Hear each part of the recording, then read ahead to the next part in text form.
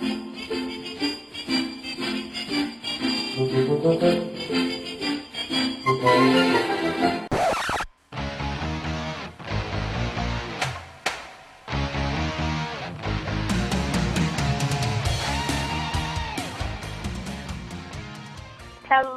everybody. This is Marguerite Crestillo, and welcome to another fabulous edition of the Real Estate Real World, where we get to talk to all kinds of great people that are doing it right now in the business. They're out there hustling on the streets just like you. And this gal is no exception. What I love most about this gal is she has my name. She actually has my name. Well, I suppose I could say I have her name. I'm not sure, but I think you had it first, Marguerite. Only because I'm older, but why, right? Is that how it is? Well, I'm excited today to welcome my guest, Miss Marguerite, and I'm not even going to try to say your last name. Go ahead. I'll butcher it. It's Giguere. It's Giguere. It's weird. It's French-Canadian. There you go. Well, see, Marguerite, I guess we get all the unique names. Like, it seems like we could maybe have a last name that's easy, right? I literally have thought about changing it to Smith just to make people's lives easier, but it hasn't happened yet. Exactly. Wouldn't that be fabulous? Well, welcome to the show today. I'm excited to finally get to chat with you. We still need to have a Marguerite in-person fest. That's going to have to happen here this year. I think 2016 is our year. What do you think? I think that's a great idea. I think we should have margaritas. I think we should go all the way. That would be perfect. Well, Marguerite, tell us a little bit about you and your business. Tell us. Well, I've been in real estate since 2005, and I'm 36. So I kind of see myself as a cusper, sort of. Like I'm not a Gen X. I'm not a millennial. I'm kind of like straddling the two. And in real estate, I feel very similarly. Like I started sort of just as, networked MLSs and all that kind of stuff was starting to happen, like just as you could do everything online. But before people were like, people were still taking pictures with a camera, printing the pictures and scanning them in when I started, right? Like we weren't online marketing yet. So, I don't even think our MLS required a photo on every listing back then. So things have changed a lot in the 11 years that I've been in the business. And I think what's exciting is I can kind of see both worlds. Like I remember before, I've experienced after, I prefer after. Yeah, don't we all? That's crazy. I think the one thing that when we didn't have fax machines yet, so that's how old I am. My God. Well, and this is the thing, and that's just a great example. Like everything has gotten easier. Really, almost everything has gotten easier, and yet the job can still seem hard.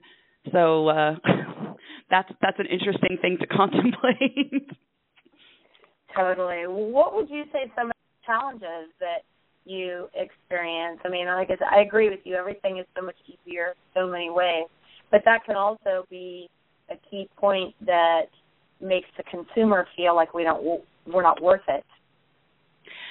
I don't experience my clients thinking I'm not worth it, but I do feel like I find a blur that's happened. And I think most agents can relate to this. I hear of some very smug agents with perfect boundaries, and I really don't know what that's like at all. I don't have really great boundaries. I work on it in therapy. Like, I think the biggest challenge that I have is that, the work can reach you anywhere.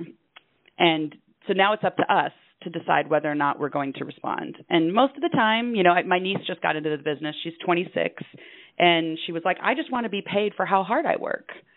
And I was like, well, that's not exactly how it works, first of all. And second, you're only going to work when you want money, and that's going to be all the time. And that's what happens, right? It's very hard to resist that inquiry, especially when we have people on stage telling us we need to respond within 45 seconds or whatever, or our clients will never, ever want to work with us ever again. There's a lot of conflicting information. There's a lot of, people tell us to have boundaries, but people tell us to respond immediately. They tell us to have systems, but they tell us to think about the client first and, meet them where they are. There's a lot to navigate, as things are shifting. There are no real norms. Every expert kind of has a different point of view. And I think that's what I mean when I say things are blurring. We're having to sort of find our own way in this new world. And I think a lot of the old experts don't totally have it dialed in. Well, I would completely agree with you 100%. You know, to answer your niece's call of getting paid for how hard we work, we actually do. You know, we get paid on our results, right? Where yep, exactly. Jobs you're getting paid, you know, $10, $12 an hour or $15 an hour, like no matter what you do or how hard you work. But we do get paid for results. The other aspect of that is the great thing about this industry, in my opinion, is everyone has their own version of success. It is challenging, though, like you said, when you hear all these conversations from stage about what we should or shouldn't do. I got an agent one day upset that somebody texted her at 6 o'clock in the morning. And I said, well, first of all, for me, when I text somebody, I think of it like a voicemail. I think that they'll answer when they get to it, and that's probably some of the challenges. It's up to you to respond. Like, you don't have to respond at 6 a.m. That's where you have to set your boundaries. Absolutely, absolutely. And I think this is where, I mean, I know that you, I know from our online friendship that you're about as into, you know, self-help and business books and self-improvement as I am. I'm really into that stuff. And I think, you know, people, you know, everything we are seeing, you know, all of this behavior, all of everything is, it's sort of like it's a reflection of our own stuff. So you see a text message at 6 and you think that's so impolite.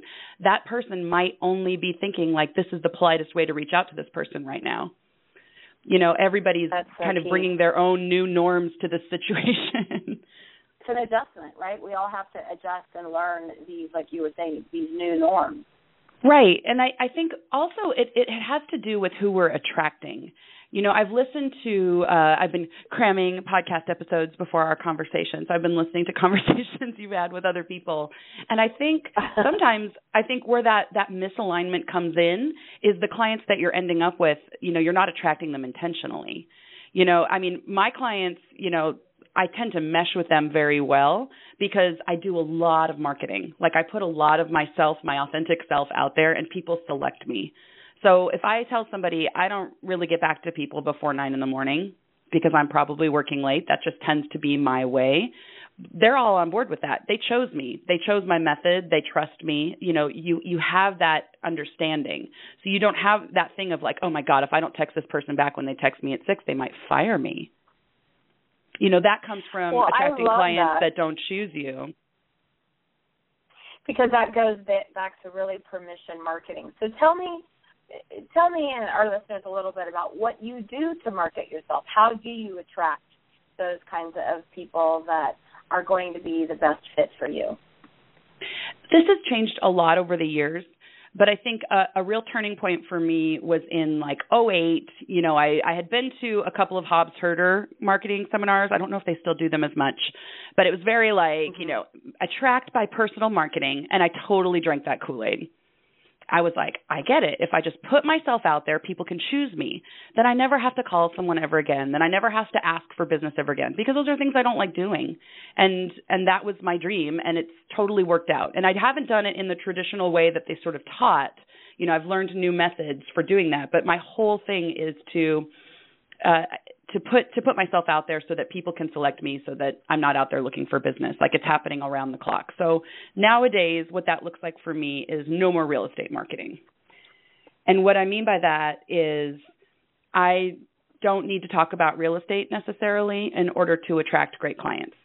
I think that what my job is to be trustworthy and likable and competent, and to create marketing that expresses that, and then people know what to do when they have a real estate need. So I have a community-focused podcast called MoveToTacoma.com. If you go to MoveToTacoma.com, you can listen to my podcast there. And I don't talk about real estate on the podcast.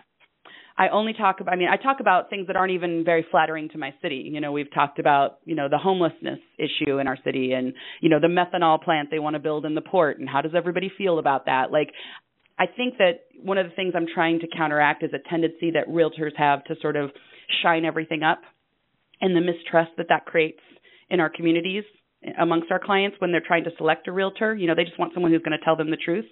So that's kind of been my thought the last 2 years or so, is to just put really good community information out there and not try to close people and see what happens. And I've been really, really busy. How valuable that is, because one thing that I see so common is, in some different groups is, dialing for dollars, right? Lead generation, and all their time is spent, calling expired, calling fizzes. I'm not judging that. There are people that is a great business model for them. But I think more people struggle with that than don't. And what I have really been, why I love to follow you is because you are so transparent and you really tell it like it is, the good, the bad, and the ugly, It's like whatever is going on, and that makes it feel so real so that people can connect with you, because I think most of us can't connect to the bright, shiny, plastic polish, looks all perfect, and no one has the perfect community either. So I love what you're doing with your podcast. That's fantastic. We'll be sure to follow you, and make sure to write her a review while you're over there. Write her a good review. Oh, yeah, that would be lovely. Yeah, I think what's a struggle for me, and I hope this is okay to say, I feel like realtors lie. And I don't mean we lie to our clients, but we lie to each other. And I've recently come back from a conference, and I feel like I'm still trying to shake it off. The things people will say on stage, and then the things people will tell you after a couple of drinks at the bar, and you realize they're living completely out of sync with their public persona. And I think that is the thing that is the hardest for us to survive. I mean, I'm 11 years in, I've experienced a lot of things, I've learned a lot, but I think the hardest thing for me to reconcile, the thing that I keep coming back to, the lesson that this job is apparently supposed to teach me, is how to be in alignment with myself and my authentic self, and to be successful. And I think it's very hard in this business. I am so glad you brought that up, because I think that's something that everybody's thinking but nobody's saying, right? It's like we see, and this is not all of them. There are some really true, genuine, great people who get up on stage and speak. But many times, you get them up there and, you got a panel of 5, and each one of them has sold like $200 million in the last year. And you're like, I'm doing the math in my head, and I'm like, and I've done some big numbers. I mean, I've been around a long time. I've done some big numbers, but I start thinking about that math, and I'm like, that's not even humanly possible. Well, and it's certainly not humanly possible for one person, and it makes everybody else feel inadequate. And I think the more real we can be, I always joke when I'm doing my training and teaching that every agent takes their best month times 12, and that's what they do. Yes. Yeah. Well, and we talk about gross numbers, which are silly. People talk about gross sales or gross commission income. I'm like, I don't care what you grossed. I could not care less what you grossed. And then we saw that happen, and, when the market shifted, what's that great saying, when the tide goes out, you see who's naked? All those people were making those big numbers, but everything was going into foreclosure, and they were losing stuff left and right. Again, not judging, but, you see it. So I think... Well, but these are the people who are teaching us. And that's the thing, is we need to hold, and I mean, here's where I get a little preachy, but we need to hold people organizing conferences accountable, to do their research about who they're putting on panels and to vet people. Because I know I've been thrown up on panels before, and nobody's ever asked me, anything about what I do. One weird thing about my business is I stopped listing houses in 2009. So I've created what I think of as a new model, although I'm sure somebody's probably out there listening and is like, no, I know Tim from Fairhaven's been doing that for 25 years. And then Tim's going to be my new best friend, because seriously, I have questions for Tim. But I stopped listing in 2009, started referring all the listings. And then, I got to the point with my marketing where now about 3 out of the 4 people who contact me, I refer, and about 50% of those close. So I have this whole business model that's a little more passive, and then I just work with the buyers that I want to work with. That's very weird, right? Nobody is even very curious about it, because everybody knows you need to list to last. So people invite me to be on panels because they've seen my marketing, and nobody's ever really asked about my numbers. And so I end up there, and someone goes, well, what about listings? And I'm like, I better change the subject before I have to explain this because nobody wants to hear it. I mean, that's one example, right? And I see it on people's faces sometimes when they're asked certain questions and how they sort of move the subject away because that's an area of challenge or something that they don't actually do. And why doesn't the panel moderator know that? Or they lie because, there's 1,000 people looking at me right now, so I better tell them what they want to hear. And then we all get bad information, and when we try to implement it and it doesn't work, we all feel like crap. So, I mean, I think this is – I don't know if this is what we're supposed to talk about today, Marguerite, but this is very much on my mind. To me, it's absolutely what we're supposed to talk about because, the name of the show is Real Estate, Real World, and I think it's so key – to talk about that because it's just not being said, right? And we go to these conferences and it's all rah-rah, sis boom ba and how great are you? And then there's an entire audience that goes home feeling like a failure. Yeah. And the great thing that I say about this business that I said early on in this conversation today is everyone has their own version of success. Like, even for me, I've been 23 years in real estate, and my version has changed dramatically over the years. There were times when it was important to me to sell 100 homes a year, right? And then I wanted to make $1 million a year. And then I said, I really don't want to work that hard anymore. And I don't need to make that kind of money anymore. And so last year I sold dramatically less, had a great year, went to Spain for 2 weeks, worked part-time. And that's really what it's all about. It's just a matter of where you are in your life, and that's the fantastic thing about this industry is that there's no right or wrong. There's no good or bad. It's really up to you. I think the only missing piece of that is we only really celebrate people who sell a lot of real estate. Like at this conference I was at, like people introduce themselves with their gross commission and number of team members. Or they or with their sales numbers, which I think is very weird. And I want to ask people, like, are you still married? Like, do your children like you?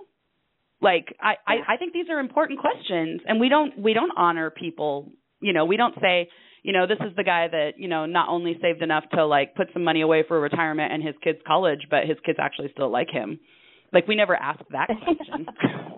And I mean, again, I think this might be a little bit of like housing crash PTSD because after you've watched the tide go out and you've seen everybody naked, I mean, you know what they look like naked. Exactly.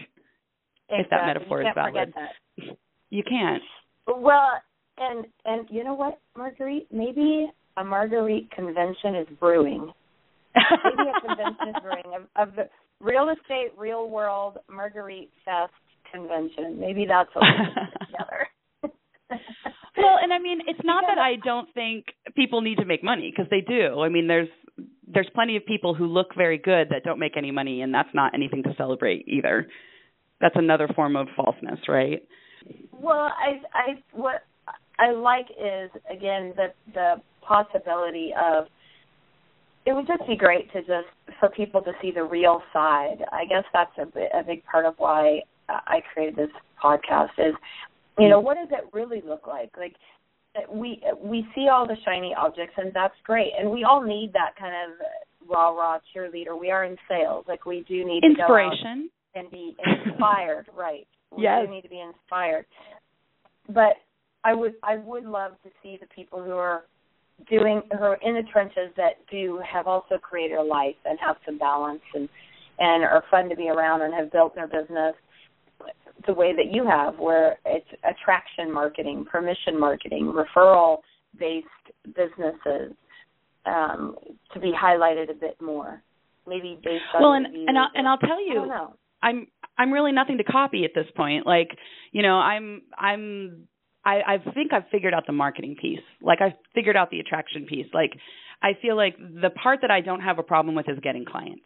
Like I have a really great, steady stream of really excellent clients, and I am not exaggerating, and I'm not, fluffing that up. Like I have cracked that code.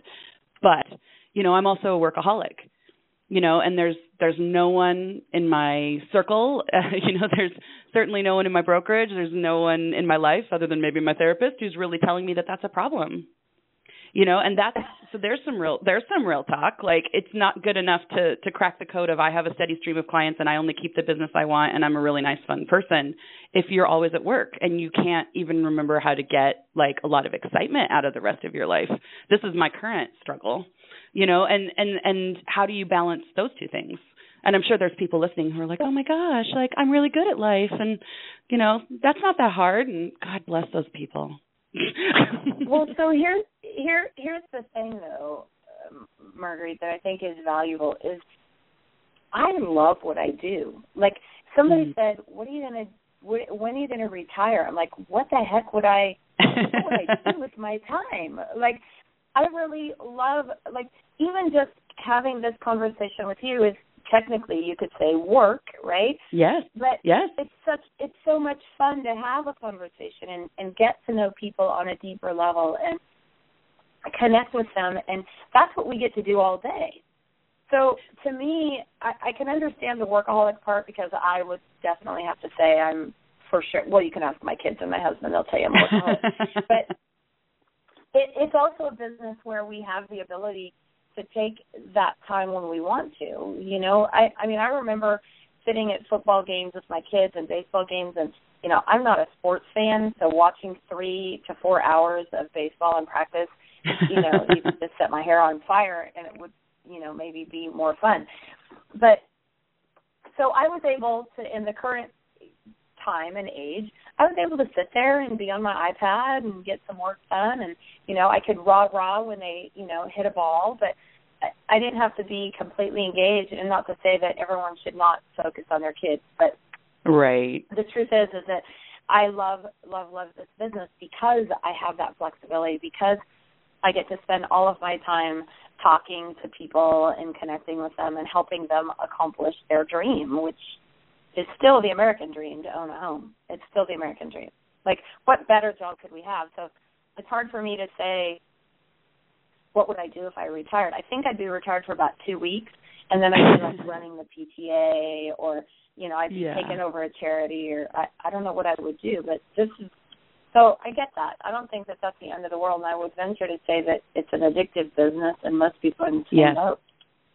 Well, and I think, like all addictions, I mean, here we go, Marguerite. We're going to have real talk in the real world right now. Session right now. Right. Like, we all experience, these things in different ways. Like, I said I'm a workaholic. Like, this is a new thing for me. Like, I would have never said that. A year ago, I would have told you, this business is something terrible. This business will take normal people and, like, take all of their normal life away, and you can't have a normal life in this business. And now I'm like, oh, no, you can. I just am a workaholic, and I found a business where I can hide and avoid responsibility for my behavior. And I think what I do when I say I'm a workaholic, I mean like an alcoholic. I mean, like, I use work to avoid life.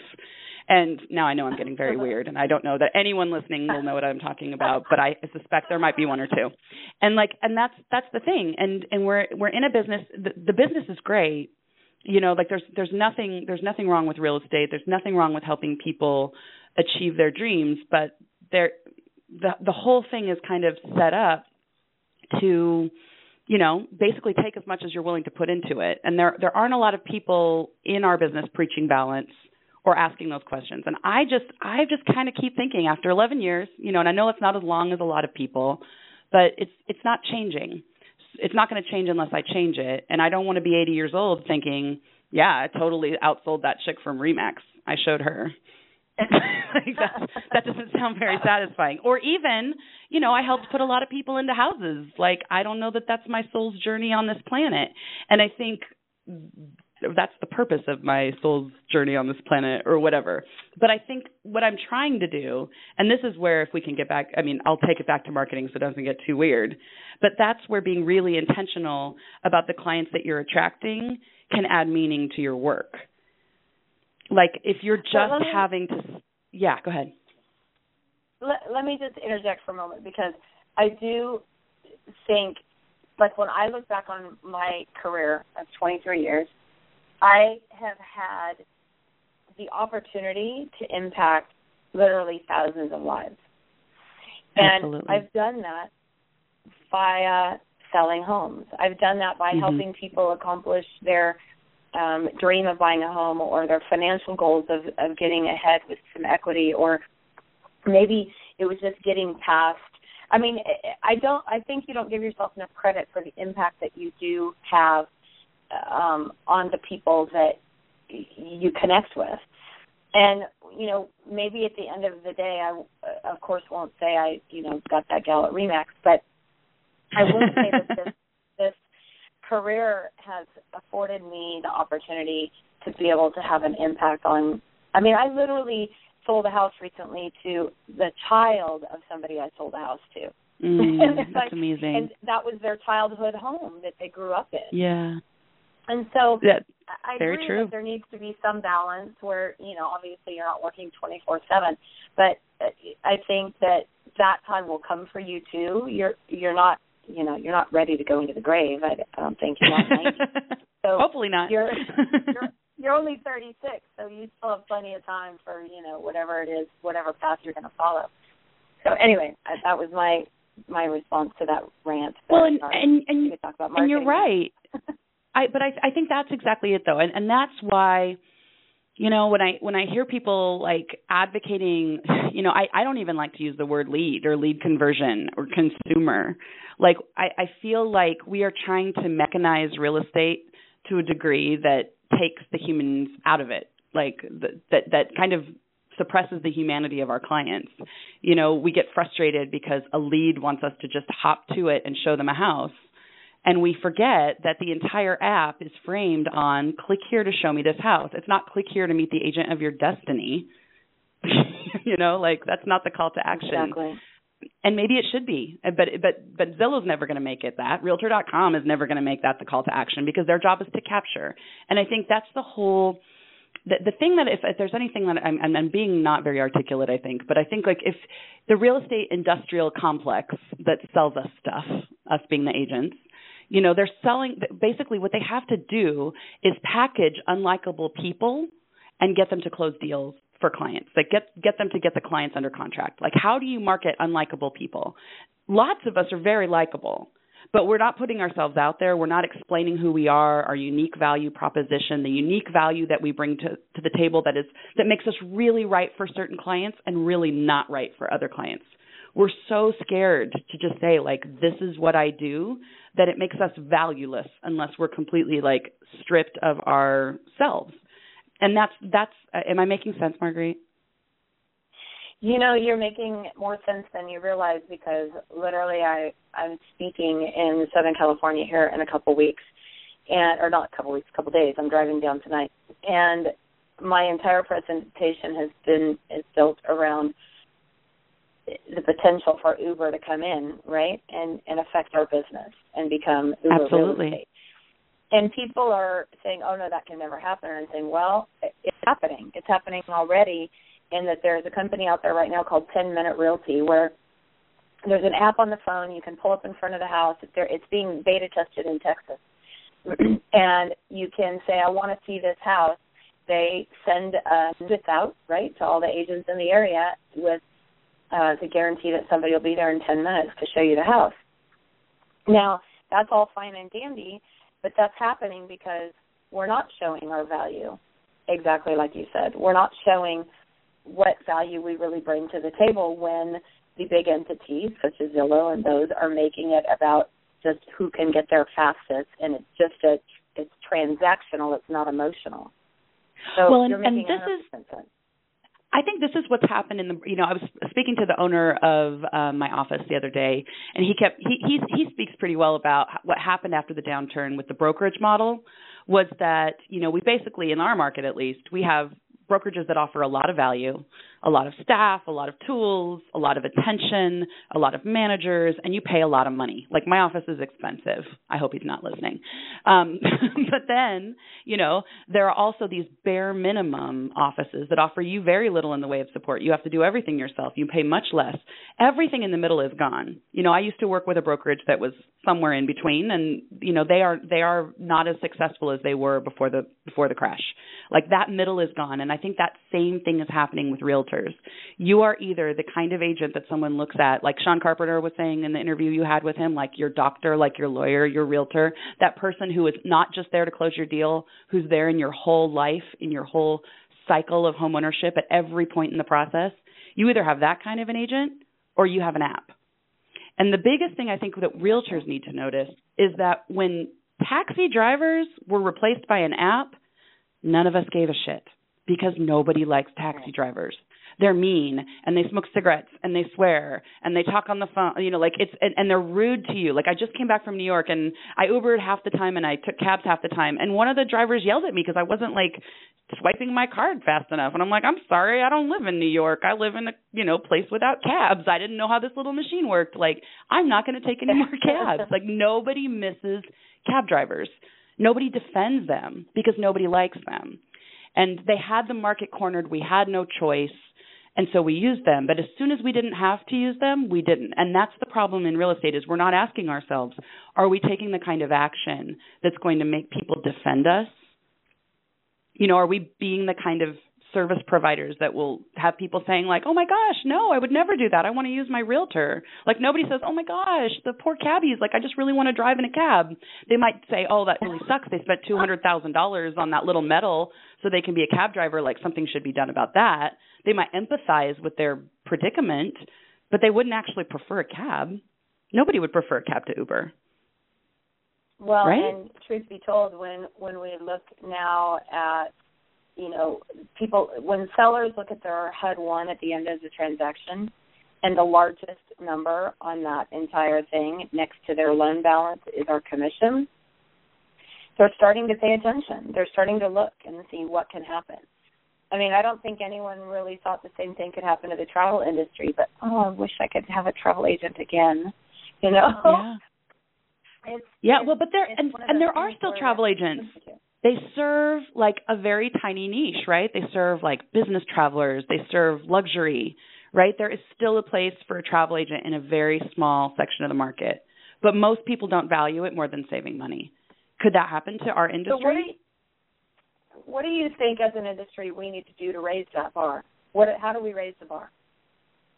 I think we need to start, my answer, and I'm not like an industry titan or a specialist or even someone who is in the top 10 in my company, but I'll tell you, like, my experience is like treating people like human beings and respecting them as human beings, creating marketing and client attraction strategies that respect the client and that are oriented towards serving the client and being honest with the client, because that's what creates like mutual respect and a bond.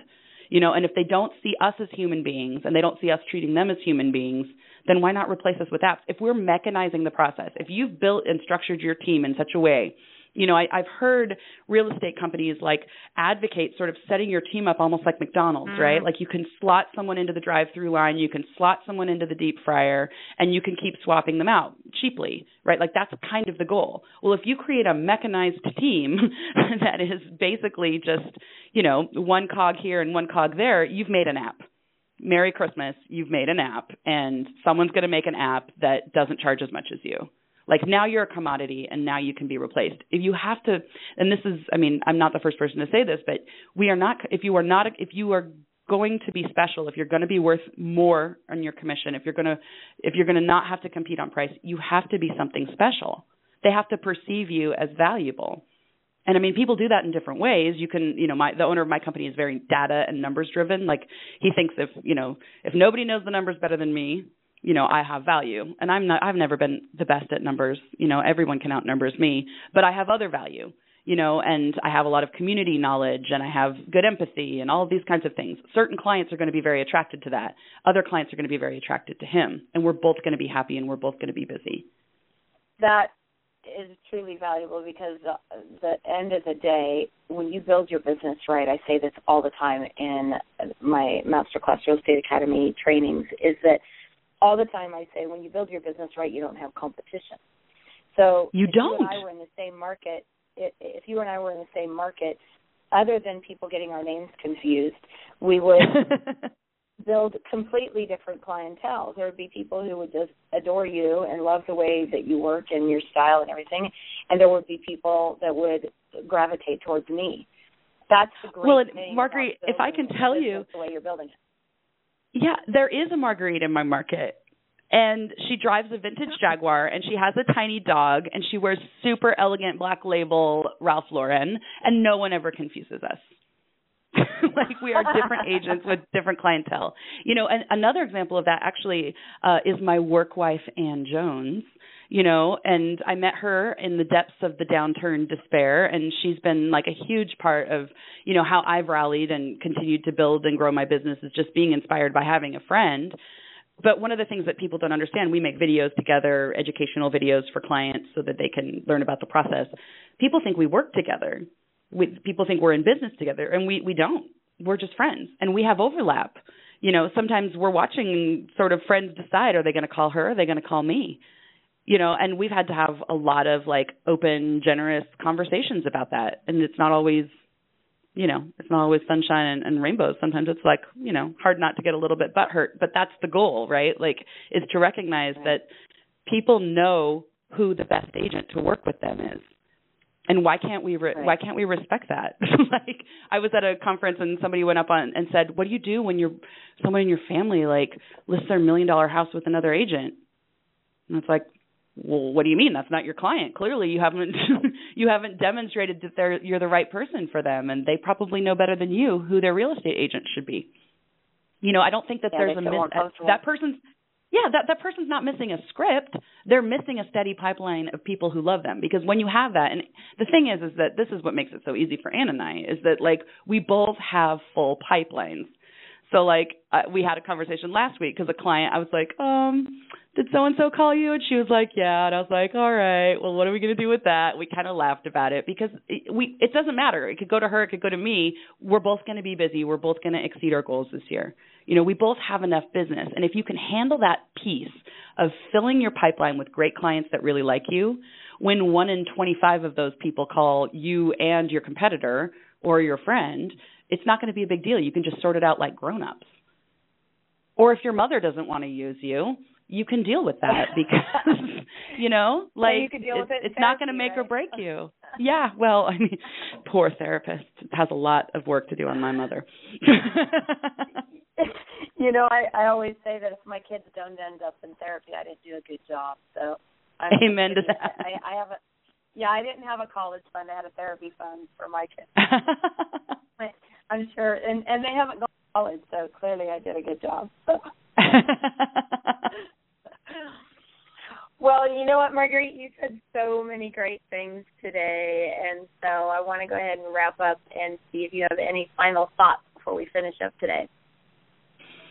I think, you know, if I could just say, like, if there's anybody still listening to this, like, I think that the thing that I would really like people to know is that you deserve great clients. You deserve clients that like you. You should not have to work with people who you have figured out some way of tricking or script talking into working with you. That is not a career. That is not the only way to do business. And if that's the only training that you have where you are, hop on the interwebs, because there are so many, like, open-hearted, great realtors out there that are sharing totally new ways of doing business and attracting clients, you know, whether it's online or through their communities. You know, I remember Sean Carpenter was talking about the other kind of social networking where you're involved in your community. Like, that works. It works great. But it works best when you're like a really nice person or a likable, trustworthy, competent person. Like, the business will come that way. We don't have to trick people into working with us to be busy. The best thing I've heard all day. I think you're extraordinary, and I cannot wait. I cannot wait for Marguerite Fest. It's definitely going to be epic, I know. So thank you so much for joining me today, Marguerite. I'm really honored to have had you on the show. Thank you for having me. All right, everybody, thank you so much for joining us today on The Real Estate Real World, where we talk with masters in the real estate industry and leadership on how we can raise the bar in our industry. Please subscribe over on iTunes, and while you're there, be sure to give us a review. Your reviews encourage us and help others find our podcast. Want to keep up with the latest stuff? Pop on over to realestaterealworld.com and add your name to our email. Thank you again for listening. Go out there and help us raise the bar. Make it a great day.